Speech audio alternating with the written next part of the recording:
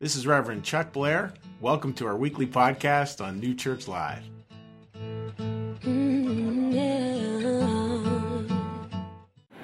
Great to see you folks here today. You know, and what I'm thinking about today is what is the significance of what we do here?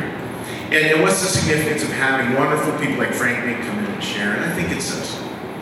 As I said last week, we're all imbued in our soul with the better angels of our nature, compassion, hope, joy, love, all of those pieces that tether us to heaven. And we live in a world of oftentimes disguises where we fall away from that.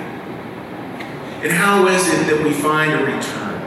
How is it that we get reminded of the things, ready for this, of the things that we actually already know? Those deep parts of our soul. And in times like this, that's so important. And honoring the memory of Dr. Martin Luther King, incredibly important for churches to do. His legacy still lives and breathes with us today. And it's important to understand how critical that message is always important. I'd love to say now more important than ever. I don't know whether that's true, but I do know it's very important. You look at all that's happened in our world over the past few months around terrorism, and we're being invited into a certain kind of world. And do we want to be invited there, or do we want to re-invite ourselves back into those better angels of our nature? I think that's what we want to be thinking about today. Celebrating as a church today. Now, to introduce Frank. Frank's life goes way back to the streets of Philadelphia. And, I've enjoyed, if you want to look at Frank, look at his tattoos then, and then take a look at his tattoos back in the day.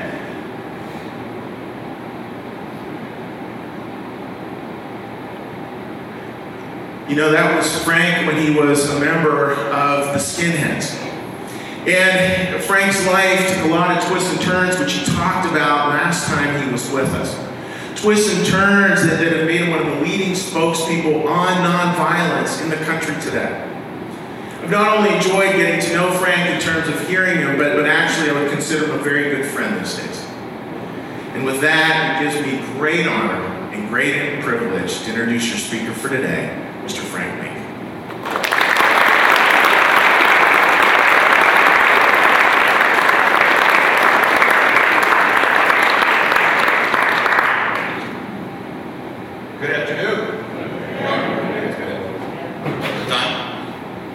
Notes today, so you're in trouble. 2 pages. All right. So I thought that Pastor Chuck was going to come out like he did before and share a story that I told him. So I asked him in the car, I said, I have like a pastor-client privilege with you, and are you going to share this story if I tell you something right now? So he said, we were cool. So I'll put a question out to you and think about it. You don't have to answer right now. Come upon a car crash and the car's on fire, baby's in the car. Do you save the baby? Come upon a car crash and say Hitler, a mass murderer is in the car. The car's on fire. Do you save him? Say you come upon a car, it's on fire. There's a baby in there, but it's the baby that is later on this mass murderer killer. Do you save that baby? So, let me tell you a little bit about myself and how I would come to that conclusion, answering that question at the end. Born and raised in South Philly. First off, I was born in Southwest Philadelphia. That's where my dad was from. I grew up around that way until I was about 3, up on Linden Avenue. And my mom and dad struggled with drugs. They struggled with alcohol. So my mom moved back to her neighborhood down in South Philly with me in tow, and I told that story here before. I keep getting feedback. Am I doing something wrong? So my mom brings me back to this neighborhood where it's mostly all Irish, and I had this Italian last name because my dad was Italian. Bertolini. Frankie Bertolini. So, I go back into the South Philly neighborhood, and I got this Italian last name, and eventually my family takes it away from me and gives me my mom's maiden name, which was Mink. So I wasn't Italian anymore in their eyes, right? That negates that I was ever Italian, because a lot of people always call me Dago. So my mom gets remarried to a guy, and he was not very nice to me. This was not, and it changed my world. You know, me and my mom were together forever. It was just me and her for a long, long time. You know, she had some boyfriends here and there, and this guy changed everything. But I remember as a kid, I was not embarrassed of my home situation, but there was times, and you know, being on food stamps. And I know some of you in here are probably going through that in your younger years, or maybe even now, where you get the little EPT credit card. You know, no one even knows now. You get able to swipe that thing, but when you're getting food stamps, if you remember, the law was you had to rip it out of the book in front of the attendant, like at the store. So you couldn't just come out here and throw some food stamps. You had to like take the book out, rip it, hand it to the guy. Food coupon, right? Neon color. Look at me. Poorest kid in the damn neighborhood. And I remember being embarrassed about that. I remember my mom, and even my dad, when I go see him with mom, they sent me to the store as a kid, and I said, please give me green money. Please give me green, real money, please, you know? And they would say, nope, that's for bills. This is for food. So, embarrassed in kind of my situation. When my stepfather came into my life, I was always punished, I was always grounded, I was always getting smacked around. So I would go to school, I started to act up. I was that kid, you know, who fought with the teachers. And the year before, or 2 years before then, I was the good kid. I mean, I didn't do my homework, and I didn't get good grades, but I was a good kid. All my teachers loved me. You know, I was always the one they always asked to help. So now I'm fighting at school, and I'm getting in trouble, and getting kicked out of school, and I found eventually my stepfather and my mom, but my stepfather first, I came home from being kicked out of school one day, and I'll tell you that I really did used to wish I got hit by a car. 4th Street, down in South Philly, 4th Street was the last street that I would have to go to get home. And that was the street I always predicted or planned to get hit by a car. Because again, in South Philly, everyone gets hit by cars, right? You know, I mean, these are little, small, narrow streets, and it's always like your cousins that run you over, right? They don't know. I mean, we're all related down there, trust me, ask my grandma. So I'd always try and prop myself to get hit by a car so I wouldn't have to go home. Because I know I'm not going to die, and I know that I can just go to the hospital for a day and I won't have to go home. Because I hated home so much. I hated it. Everything that happened, I was telling Pastor about this last night, just a good example of what it was like with sometimes with my stepdad. And again, we just didn't get along. We just did not like each other. And he asked me one day, he said, you know how to read a tape measure? I said, of course, you know, I know. Inches, foot, yeah, no, I know how to read a tape measure. He goes, oh yeah, well here's my tape measure. Tell me what 5 and 5/16 is. I'm like, oh. Well, that's because you're a dumb, da-da-da-da-da. You're stupid, you know? And I'm like, why don't you teach me? Teach me what 5 is. I don't know. But he never did that, and that's the way it was. So I moved in with my dad up in Southwest Philly. And you guys, Southwest, West Philly, you know, it's Fresh Prince's area, you know, born and raised on the playground, spent most of my days. Chilling out, maxing, relaxing, shooting some b-ball out by the schoolyard. You know, a couple guys up to no good, started making trouble in my neighborhood. Yo, that's my dad's neighborhood. Everyone made trouble. And so, my dad doesn't have much to do with me, even when I'm living with him.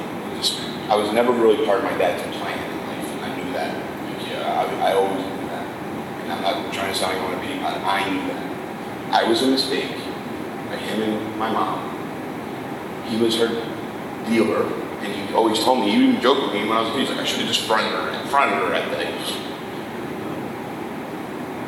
Well, he put me in a school called Pepper Middle School, where I'm brawling with black kids every day. It's an almost all black school. I'm a new kid in school in April. I couldn't know, it was around that April 1st or something, moved into that area. So I'm the new kid, so I'm already out. I'm a skateboarder, white kid, at almost all black school. Which sometimes did save me, because some of the black kids thought of me as the devil boy, because I like the teardrop hair. I mean, I had it going on. I was a skater, and then, the late 80s, early 90s skater kid, I had it going on. But I'm also a star athlete, and I've always been an athlete. So I make all the sports teams in this all-black school, and I'm like the captain of our ball team. So I'm making some friends through that, obviously, but it didn't save me all the time. I mean, I was fist fighting a lot in that school. And one day I walked into the restrooms in the Pepper, And at Pepper, they'd taken all the doors off the crackers in the boys' rooms, you know, because everyone would cut class and smoke cigarettes in there, or graffiti. So they just took the doors off the crackers. So if you were a boy and you had to drop the deuce, you didn't do it at school, you know what I mean? You walk around all cramped up all day, like, yo, I'll wait till I get home. Because you're very vulnerable in that situation, you know? You come in, you're sitting there in front of everybody, so or you wait till after school, that's what I would do. Well, I walked in there at the end of the day when I had baseball practice that day, so I go into the bathroom and these 3 black kids come out. And I know Steve to this day, the bigger black kid. I know him, I've just seen him about 6 months ago.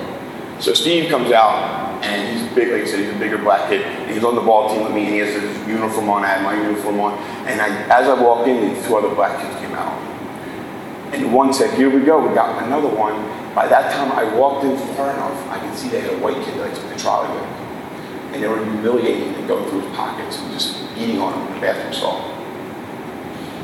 That white kid gave me this look that I'll never forget for my whole life. Never. I think about it all the time. I'm thinking about it right now.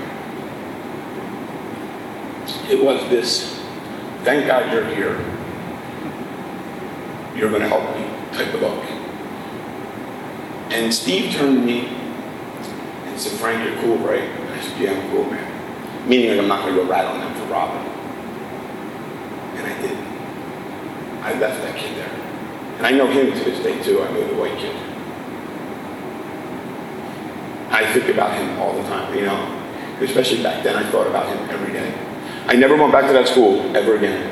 Never, not once. I cut the last 49 days of school or something. I was a D student at best, and they still graduated. Missed the last 40 days of school. Philadelphia School District. Right, see ya.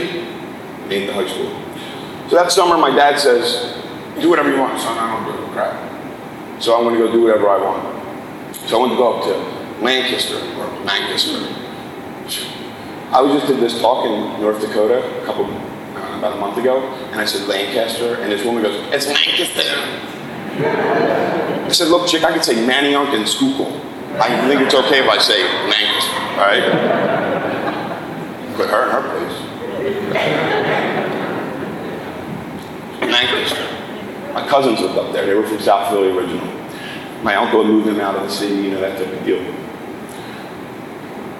And they lived on this 4-mile long road, all gravel road. And I brought my skateboard up. Can't skateboard on the gravel road. But my cousin had a half pipe, so couldn't wait to go. He's punk rock. My cousin was like the older cousin, punk rock, spitting straight in the air, spitting boogies, and, you know, just straight punk rock. Eggshells in his hair. That's how the old punk rockers used to hold their hair up, you know, used to put eggs, crack eggs up in their hair, just hold it up for days. Elmer's Glue. They didn't have the hair products like today, you know.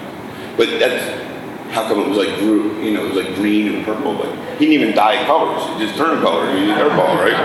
That's real punk rock. So I go up there, and they're the only normal family on this gravel road. The only normal people. Everybody else is Amish. Like real Amish. Like, I seen them turning butter before. Like, are you kidding me? Like, they turn butter, and they ain't doing it for my reenactment. Like, hey, Frank, watch this is how we used to live. That's how they really live. Horse and buggies and stuff. Like, I loved it up there.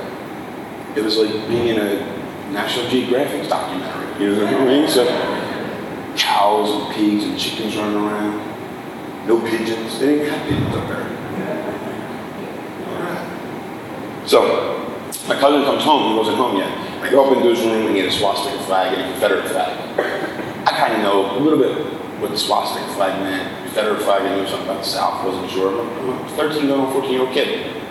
My cousin comes home and he had all these newspaper articles about skinheads. So I'm reading them before he comes home, and he comes home and his thing is shaved off, and he has a bald head, and he nicely cropped pants with these really nice Doc Marten boots now. Not punk rock looking to say, but still it's different. But he starts telling me about how he's a skinhead. That night, all these other skinheads will come over to his house, and they climb up the balcony, because he doesn't have a balcony. And they'd all come up on his balcony, and they all come sneak in late at night. They always bring beer and girls. They drove, they had tattoos. Dudes were cool. And they'd always hand me a beer, and a little guy, and a little skater kid hanging out with all these skinheads. And they'd always hand me a beer, and all the older skinheads, my cousin always made sure to say, My cousin lives down in like Southwest, West Philly, like the really rough parts. And see, these guys, they all hated black people, and they could say the N-word and all that, but they didn't even see black people.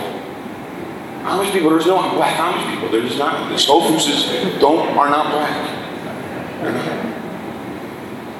And this girl one time, she's standing above me. She was like the queen bee of the skinhead girls group, and she was mean.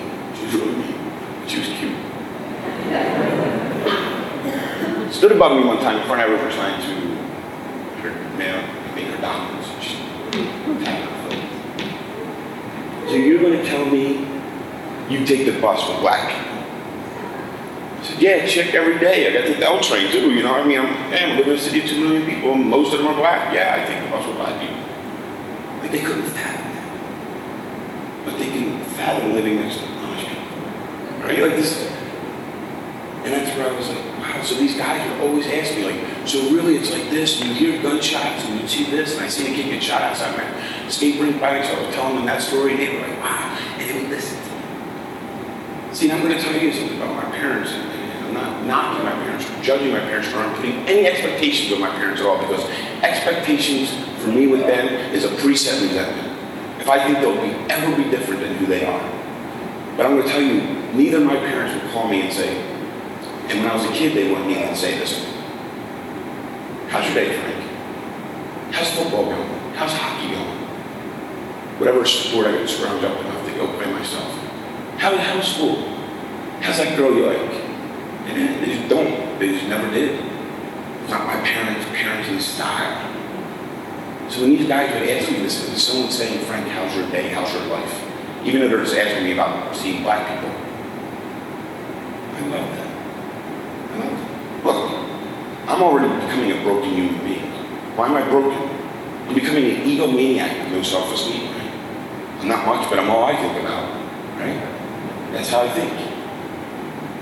I have to survive on my own, and I know this. So now one night, these kids take me to a concert, and while we're at this concert, we're going to go beat up all these people inside the concert hall.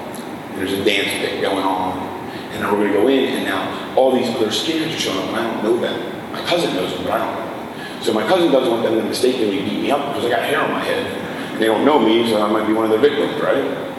But they were only looking for guys with mullets. That's what time of the year is, 89, so mullet was just coming out. So it's a pretty good cause. So that was one of the most embarrassing white haircuts we've ever had. And it lasted I still see people with it now. Business on top, party in the back. So they bring me into the club, and the bigger skinhead sees that I don't know much of these guys, so he puts me on his shoulders. And he goes into this dance pit, and he's punching and kicking, and he grabs this guy by the mullet, and he goes, kick him, Frank, kick him. Now I'm on this guy's shoulders, right? So I'm trying to kick at him in the pit, and I'm not really, because this farm boy guy's arms are longer than my legs, so I'm not really connecting, but I'm trying to do it anyway. I'm just trying to have fun. I'm trying to be part of. Bouncers kick us out. Then they kick all the rest of the skinheads out all night long. But it wasn't like one big kick out. It was like gradually kicking one, because all they were in there doing was fighting. And what happened was so poignant in my life at this time was the end of the night happens, all the nightclub gets let out. There's a guy standing over there that we were trying to kick, and that big skinhead dude says, come on, Frank, let's go say something to this guy. And I'm like, sure, okay. We go over, and he says, yo, buddy, you got something to say to us now? And this mullet guy was like, no, I never had anything to say from the get-go. And I seen it, and I love it. Fear. Now, he really doesn't fear me. I come up to the dude's hip I'm standing next to him. You know what I mean? But I seen that fear. He had fear of us. And I love that. That's because I'm broken.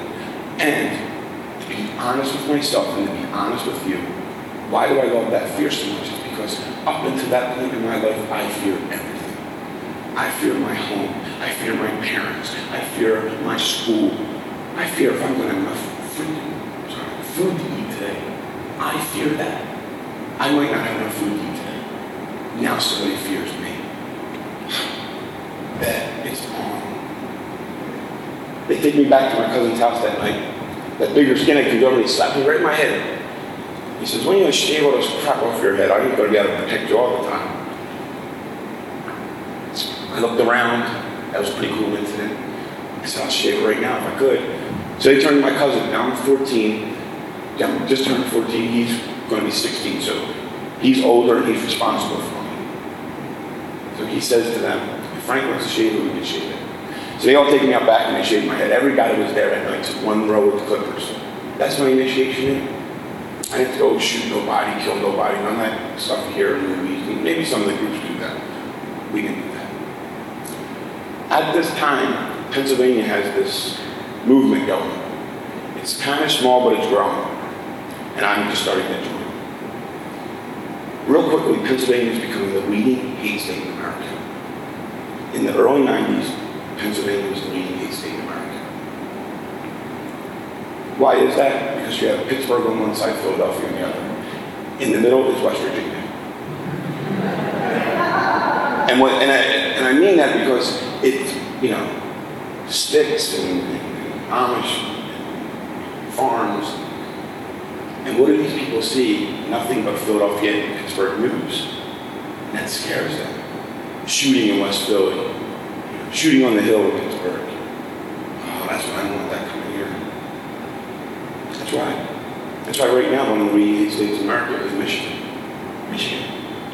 Because above Highway 90, or 94, whatever, I think there's a split. And below that highway is Detroit, Ann Arbor, I think Grand Rapids. All the people above that are all farmers who see the news from down in them areas and say, we don't want that up here. And that's a legitimate concern. But they don't have the right cause. So as I get into this, I remember they started teaching me some stuff about like the Federal Reserve, right? Teach me about the Jews. Now, I get the black-white thing. I'm fighting with these kids. The white Puerto Rican thing, I got that. I'm fighting with these kids too. I play them in sports and I fist fight with them. I don't know anything about the Jews. But what I have heard people say, and people that I respect and love, I'm talking about uncles, older men and people I respected in life, where I would hear them say in a business deal, don't Jew me. I never got that when I was a kid. What does that mean? I didn't. How do you start a Jewish parade? You're all pinning down the street. That's about the dumbest joke with this. I didn't know. I had no idea what that meant. Well, these guys are talking about the Federal Reserve is secretly run by Israel and the Jews. Now, for one, I'm 14 years old and you're talking about the Federal Reserve. I'm 39 right now. I still don't know the Federal Reserve. There's always bad news, but they're saying it's still for the Jews. Wow, okay. And they started to unlock what the adults do in my life. Even if I respected them adults, I know that people have left me to fend for myself. I want to know what they know. I want to be able to debate with them. I want to be able to go down there and show them I'm just as smart as they are. So I'm gathering all this information. Come back to Philly and I start recruiting down in South Philly, Southwest, Northeast, recruiting, and we get this huge number of skinheads. And I'm one of the causes of it. I mean, this is legitimate. I'm not told my because of me, but I was one of the main people that was helping this thing grow. So I started going up to the Bible studies. Now I want to let you know, in Pennsylvania, there's no drugs allowed in our movement. We were not allowed to do any drugs. And a lot of us were religious. So we go to these Bible studies and like Pottstown, Pennsylvania, you go out to the woods somewhere in these army tents. And you have these guys come up and start preaching the Bible to you. Grant, I'm born and raised Irish Catholic. You have to be Irish Catholic to live in my neighborhood. You have to make your sacraments or you're not part of the neighborhood, right? I mean, that's how it goes. You've got to go to catechism. I go to this Bible study and this pastor would stand above me and he would say, the first story, Adam and Eve, we all know the story. God said, don't eat the fruit. Chick does it anyway, and then she tricks a dude into it because she's a chick and we're all in trouble, right? That's the story, right? Thank you, Eve. They say, that's not what happened. There's a minister telling me that's not what happened. What happened was this serpent man comes to Eve and he tricks her. Doesn't trick her have a piece of fruit. Of course you have a piece of fruit. It's a garden. They had that forbidden fruit. He had the forbidden fruit with her. She's naked. She's pure. She's never committed that sin. And he impregnates her with Cain. Cain later on kills Abel, Adam and Eve's real son, but she's now tricked Adam into thinking that both children are hers. It's like the Maury Povich episode.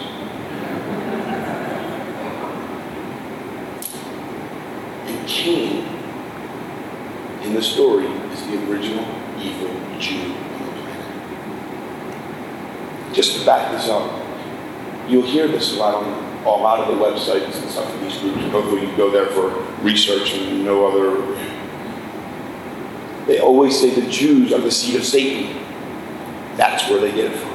That's the story. So now again, being born and raised Irish Catholic, making all my sacraments, Father Wassel and Sister Mary Agnes never taught me this story out of the Bible. You know what I mean? Like, I questioned things my whole life with the Bible. I mean, that's okay. You know, even when I was a little kid, the ark story never worked for me. I'm sorry. And then it just never, it's my own person. They're still finding apes in the Amazon. How did he find them? You know, like that type of stuff, right? But when they were telling me these stories, I'd question. I would say to these guys, now we're holding guns at Bible studies. And then we'd go up and I would say, how come I never heard that story before?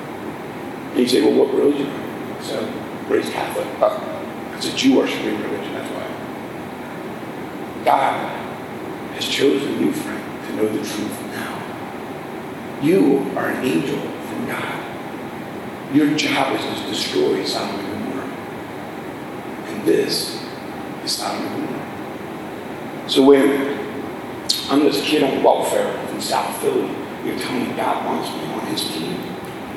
And now you be violent and do anything I want to my enemies because that's what God's purpose is for me. I love it. I love it. I mean, I'm broken. I'm broken. This makes me feel good. I wouldn't do it if it didn't. This controls my life. I'm going to show you a clip in a second here, a TV show. So I become known as like one of the smarter people in the group. Don't know how, don't know why. Just do it. So we're going to run this clip of me on a TV show with Dan Rather, one of those guys, ABC News, and it's with this little girl. And it's a famous clip because this little girl tries to take me on. Can we run that clip real quick? Can we see that, or is it not going to run? Okay. Crammed a lot into this program before we started, and we haven't had room for everything even we wanted to do, but we're not finished yet.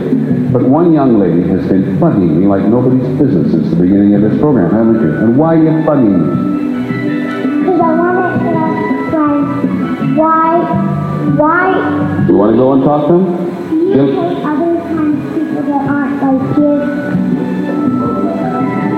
Look at that guy. Will you go and take this microphone over me? She's been saying this to me at every... Go on over and talk to them beside me. You've been saying this to me at every commercial. Do you think you're scared just because of other people, or not because they're just different?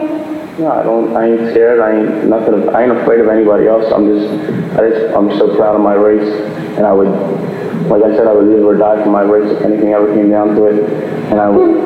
Then why do you have that kind of writing on your head? Because I'm just proud I'm from Philadelphia, so I haven't made a Philly in my head. Julian, come on back here. There you go. That's good. You don't think it's okay for him to have writing on his Still head? representing Philly. Still representing Philly. Even back then. I'm 15 years old on that clip. 15. You can't see, but I got big black and blues all over my head. I got in jump 2 nights before by these like communist group. You know, that's who we fought with, right wing. We're right wing, they were left wing. So as I was saying, violence is a major part of my I got attaboys from the movement for my violence, my violence and for my preaching. That was good. In that clip, real quick, I want to get done this real quick on that. So in that show, they tricked me to come on that show. They told me I was going to go on a debate with experts, and I was like, yeah, all right. And I went up, and it was a trick. It was like a little kid's show. And in one part of this thing, I wish I could find the whole clip, the whole show. This black guy comes out and he's singing to me, and this is like his big break. He's got it. He's coming down and singing a song about all the crayons. So I have all the crayons in the box, and I'm like, oh, jeez. He keeps like coming towards me. The whole show is generated towards me. You know, they're trying to change.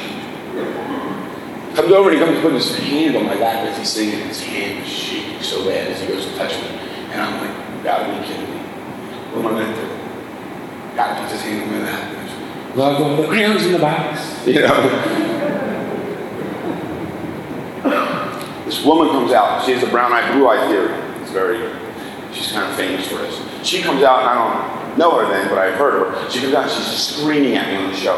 How dare you say that the blue-eyed is a master race and the brown-eyed people were the first people here? You know, how could you think you're a master race? You weren't even the first people on this planet. Brown-eyed people out of Africa. How could you say blah, blah, blah? What do you think of that? Everyone thinks she's got me. She's going to watch out this scientific stuff on me. So everyone's like waiting for my response and thinking I'm going to say, oh, no. I look down. I'm already so mad I'm on the show. I look up at her and go, man, I'm sorry, but it never describes Adam and Eve's eyes in the Bible. And the whole show was like, oh my God, what the heck is this guy going to say next? You know, they had no idea that that guy was going to bust out some biblical stuff on them, right? They were like, oh my God. So they left me alone the rest of the show because they had no idea what was going out of my mouth next. Violence. I'm in and out of Judy, Philly, Judy. Then I go on the run. I'm living in the safe house system. I lived all over the country. And I was always thinking because I was the made in Philly guy. And the movie loved me. He said brown-eyed blue-eyes. He said Adam and Eve. Like, I was smart. Make my way out to Springfield, Illinois, where I'm running this chapter. I have all these warrants for my arrest. I had a warrant for my arrest in Pennsylvania, New Jersey, South Jersey, and one out of Delaware, too. I was a tri-state kind of guy. They dropped on my warrant because I got in trouble out in Illinois. And they dropped on my warrant because no one wanted to extradite a juvenile. So they just said, forget about it. Now I go crazy. Then warrants for about a year kept me under control. So I get my own cable access television show. I started recruiting these kids at the school. And right in the middle of Springfield, Illinois, which is the home of Abraham Lincoln, is the home of the NAACP. It's the founding place of the NAACP, but they have a really bad gang problem at the time. And I'm recruiting all these white kids out of the school. And I have to tell you this story because it's goes with today. It goes like this. I'm recruiting all these kids, and a lot of them are like skater, punk rock kids, at this major high school in Springfield, Illinois. And the jocks are treasured there. The basketball and football team are just treasured. Well, they pick on the skater kid all the time. I'm starting to recruit them. I go hang out with them. One day, one of the jocks threw a deep battery at the kids. I said, hold on, I'll be right back. Now, by that time, I had a big swastika on my neck. I started a tattoo on my head. I still have that tattoo on my head. But I don't have a swastika. So I walked over to where all these jocks are, and I'm small. But I know how to throw my hands. So I walk up to the biggest jock. You know, that's exactly how it goes. This big jock puts up his hands to square up with me. I'm like, damn, he's a big boy. All right, I'm already this far. You know. Both have our hands up, we're ready to go. And he goes, what do you want? I said, who threw the battery? And he goes, what? I said, who threw the battery? He goes, John did. John, why'd you throw the battery, John? Right in the family. Recruiting all these kids. Egomaniac, no self-esteem. I'm homicidal or suicidal. That day I was both. That whole time period I am both. I kidnapped a kid because I think he disrespected me. On Christmas Eve, I kidnapped him. And I got to prison.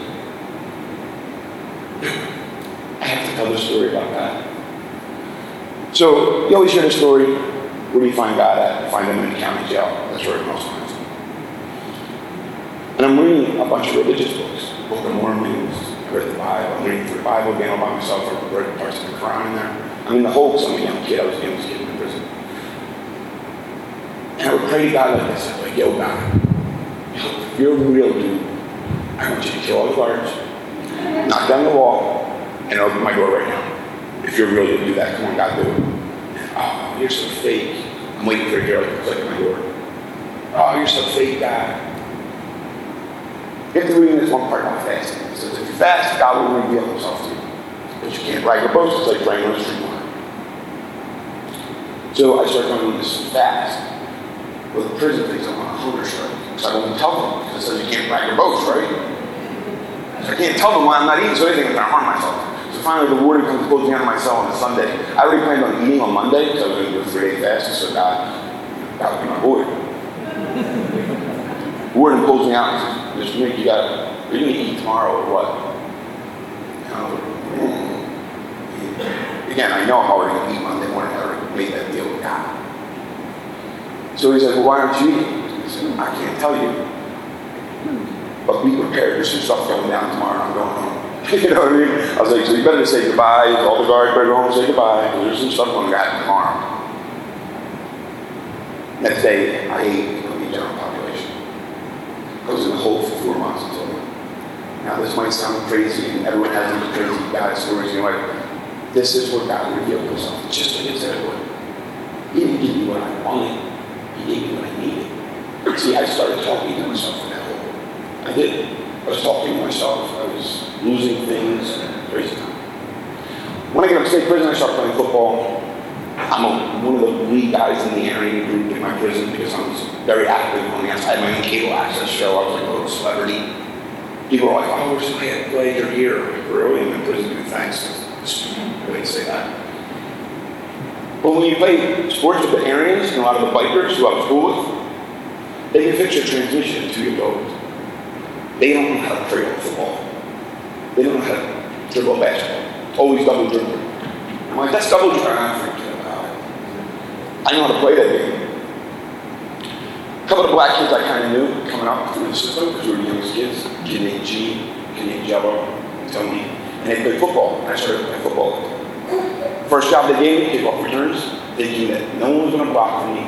I get my head ripped off my first shift, and they never seen how fast this white boy was.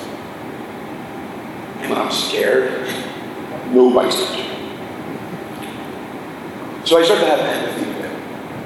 I didn't do it while I was in prison. I didn't even tell my Aryan friends. I always told G and Della. It was a God thing. G looks at me and says, what does she look like? That's all I want someone to answer.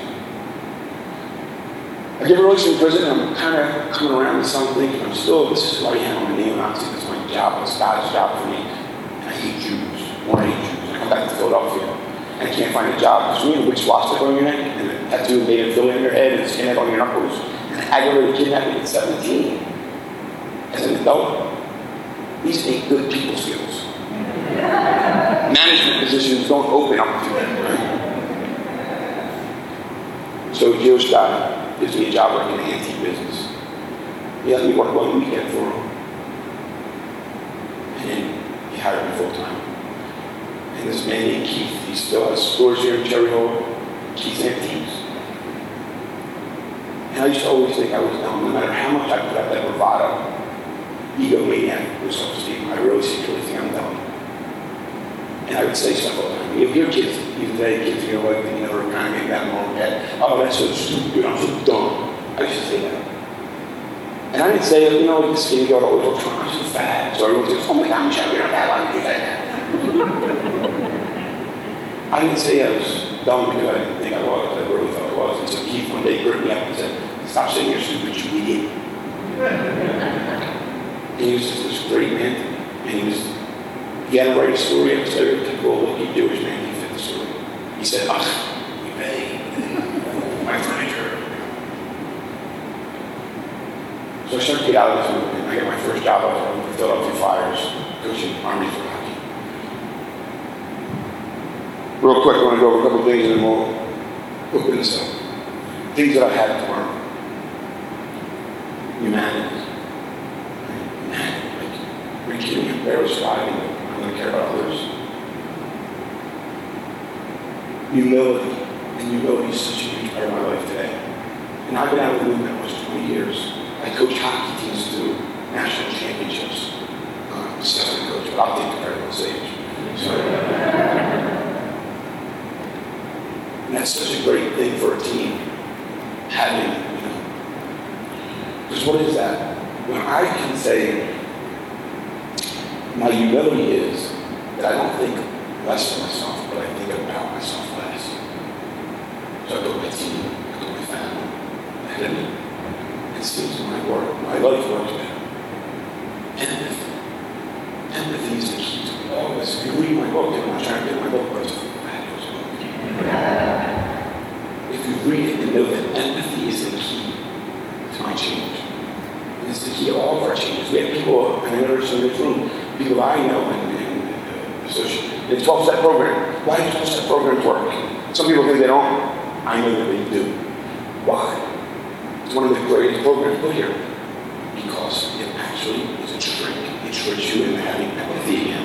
You fix yourself, you get rid of the problem in 1, and you start to fix yourself through 2 to 11. 11, you would say, is someone that's supposed to go pray and be by yourself, meditate. When I used to be by myself, I wanted to put it down in my life.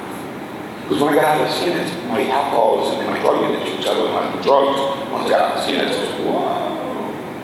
I think I had it pretty quick. I had it so bad one time. I'll tell you the story. I was My wife kicked me out of the house because I got married. She kicked me out of the house because I'm using opiates, bad opiates. And I go live in a crack house. Now, I don't smoke crack, see, and all addicts can do this, and a lot of people do this. We always look down at the other guy in the gutter, you know? Oh, look at that guy. So I move in with these crackheads, and I'm like, look at them junkies, crackheads. You know, I didn't use opiates, but look at that. Well, one day they called me downstairs, and they had an intervention on me. Active, smoking crackheads had an intervention on me.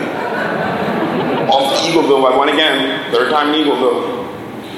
All right, tell you these two things, and where do I have to change in my life, and how do I help people change, and what do I do is when I have to remember who the hard guys are. Growing up around my dad's bar, my dad had a roofer bar in Southwest Woodland, so it's all roofers. They're rough. On rainy days, on a Tuesday, that place is hard. You know what I mean? So we all have to get off the roof, they all come to the bar. Rough crowd. And there was guys who were getting out of prison, I was just playing the hardest guys. Oh, so are you in jail? He did this in jail. He wanted this, he did this, that's why he's in jail. Like, they thought that was so hard. And then there was guys that came around and get their kids who were my friends, who their dads still were part of their lives or did stuff with them. And I thought, there's that lame. They don't know prison stories. They're always asking me about how school going. Come on now. Lame. I started to look up to other men, and I still to this day have to look up to men and figure out how to be a dad, how to figure out this way, how to write my sales. And how to figure out that the hard guys were the dads doing stuff with their kids, not the guys sitting at the bar until 2 in the morning. Kid visiting, listening and talking to wives. It's not hard, it's a coward way. So I changed that. I told you that if you come across a car on fire, baby, of course you save the baby. If any of you didn't say that, we all save the baby. Then there's the mass murderer hitting the guy in the car. You save him. Yes. Then there's the Hitler baby before he does other bad things. You save him. Yes, you save him. Because that is your job as a human being. Not to judge in the moment. It's I'm going to save someone from fire. I'm going to do that because that's my job. And that's a hard decision, and I get it. But that's our job. Last thing, and then we'll do what we got to do. You're going to ask questions later on and talk to me. Read my book. Answer all the questions. Elephants are the greatest majestic animal on this earth other than us. They're really the only other animal that really has empathy. They visit their dead. I mean, elephants are the most majestic, awesome animals we have on this planet. And we're killing them. 1 every 15 minutes is killed. So if you, side message, buy anything with ivory, you're a jerk. Don't buy anything with ivory anymore. Seriously, just stop. We have to stop that market. But anyway, we get off that soapbox, but it's true. So they took all these baby elephants in Africa one time. It's a true story. They brought all these baby elephants together. They were all from different herds. And they said, well, let them raise up together and they'll be kumbaya elephants, right? They're all different herds, but they'll all get along. So they came up as babies together. So they're like, oh, cool. So they do this with 200 elephants, babies. You know, the older, especially the male elephants, when they got into their teenage years, 3 or 4, I don't know, I'm not an elephant, but when they were elephants, they were teenagers, they started going crazy. They were killing things, like hippos and rhinos, they care less about them. They're doing all this strange stuff. So they started shooting these big baby or teenage elephants, are shooting them. So they're crazy. They're like, God, what's wrong? There's doing something in the water. And this old African man said, no, you need to go back to the old herd, to the big old elephant, and bring them in here to show them how to act like elephants. They don't know how to act. And that is our job now, is to be the old elephant. When I see someone say a racist joke, I step up. Wait, why did you say that? If you say something for my kids like that, it's on. But it's our job to be an old elephant on this planet. I know I told you I don't believe the boat story and the flood, but I believe that this earth is our ark. See, because if the story was true that everything on the ark, the lions and the hyenas, had to get along. She didn't want to get off the ark. There's nowhere to go. We need to start thinking of this rock planet as our ark. And I need to start getting along with my neighbor. I need to start understanding what's going on in Palestine and in Israel. I need to settle because I can have empathy and compassion for those other people. And I think that my world only revolves around Northeast Philadelphia. So anyway, I'm truly honored to be here again. I love this place. This is such a cool church. I've been struggling with my faith lately. I really have not been with for stage. I'm going to share the last quote. I went to a bunch of spiritual leaders 2 weeks ago, or just last week. I went to all these spiritual leaders in my community, and I asked them, Rabbi, what do you think of my spirituality? I don't think I'm losing it. Minister down to my Christian conservative friends. I love them, I have compassion and empathy for them. But I go to a guy who's just a former drunk, and I said, dude, I'm having trouble with my faith here. Oh, hold on, close this out of a book in 2 seconds. And I wanted him to go extra short thinking he wouldn't even know. He only knows me inside and out because he's just like me, but he ain't gonna know. All these other people answer my question. 2 seconds. He says this right out of the book. True ambition is not what we thought it was. True ambition is a profound desire to live usefully and walk humbly under the grace of God. Humble, so I can stay teachable. I stay humble, I stay teachable. My spiritual journey was done for today. So anyway, I'm truly grateful to be here. I always go over on time. Maybe I'll just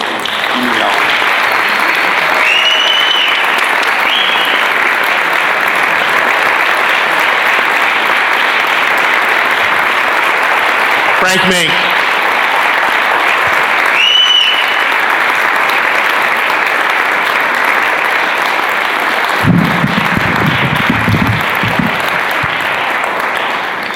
So we're talking about how in the world, like we can choose and how change can come.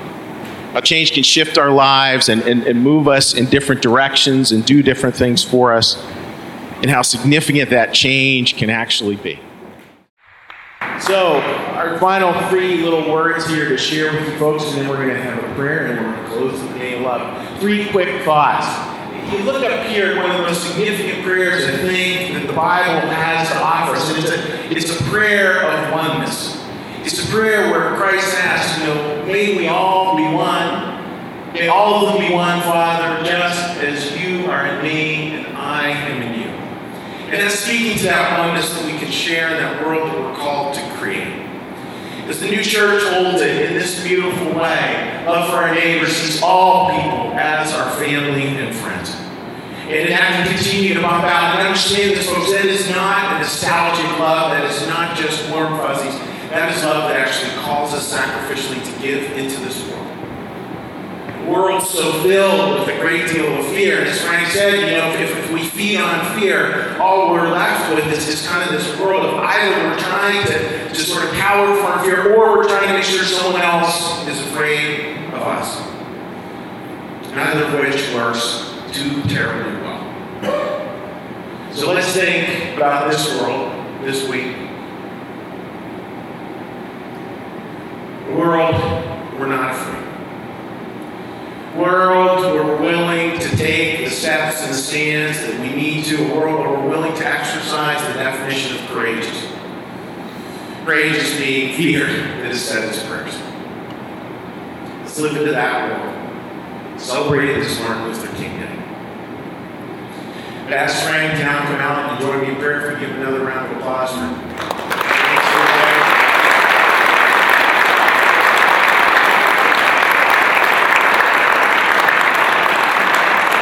Please join me in prayer. Lord, thank you. Thank you for bringing us here together today. Lord, allow us to find ways to stand for peace, not violence. And Lord, allow us to stand sacrificially on the other side of fear, on the side of love. Allow us, Lord, to honor the memory of Reverend Dr. Martin Luther King. A life well lived. A legacy of love that we can still live into in this time. Hear our silent prayers this Martin Luther King Day weekend. Amen.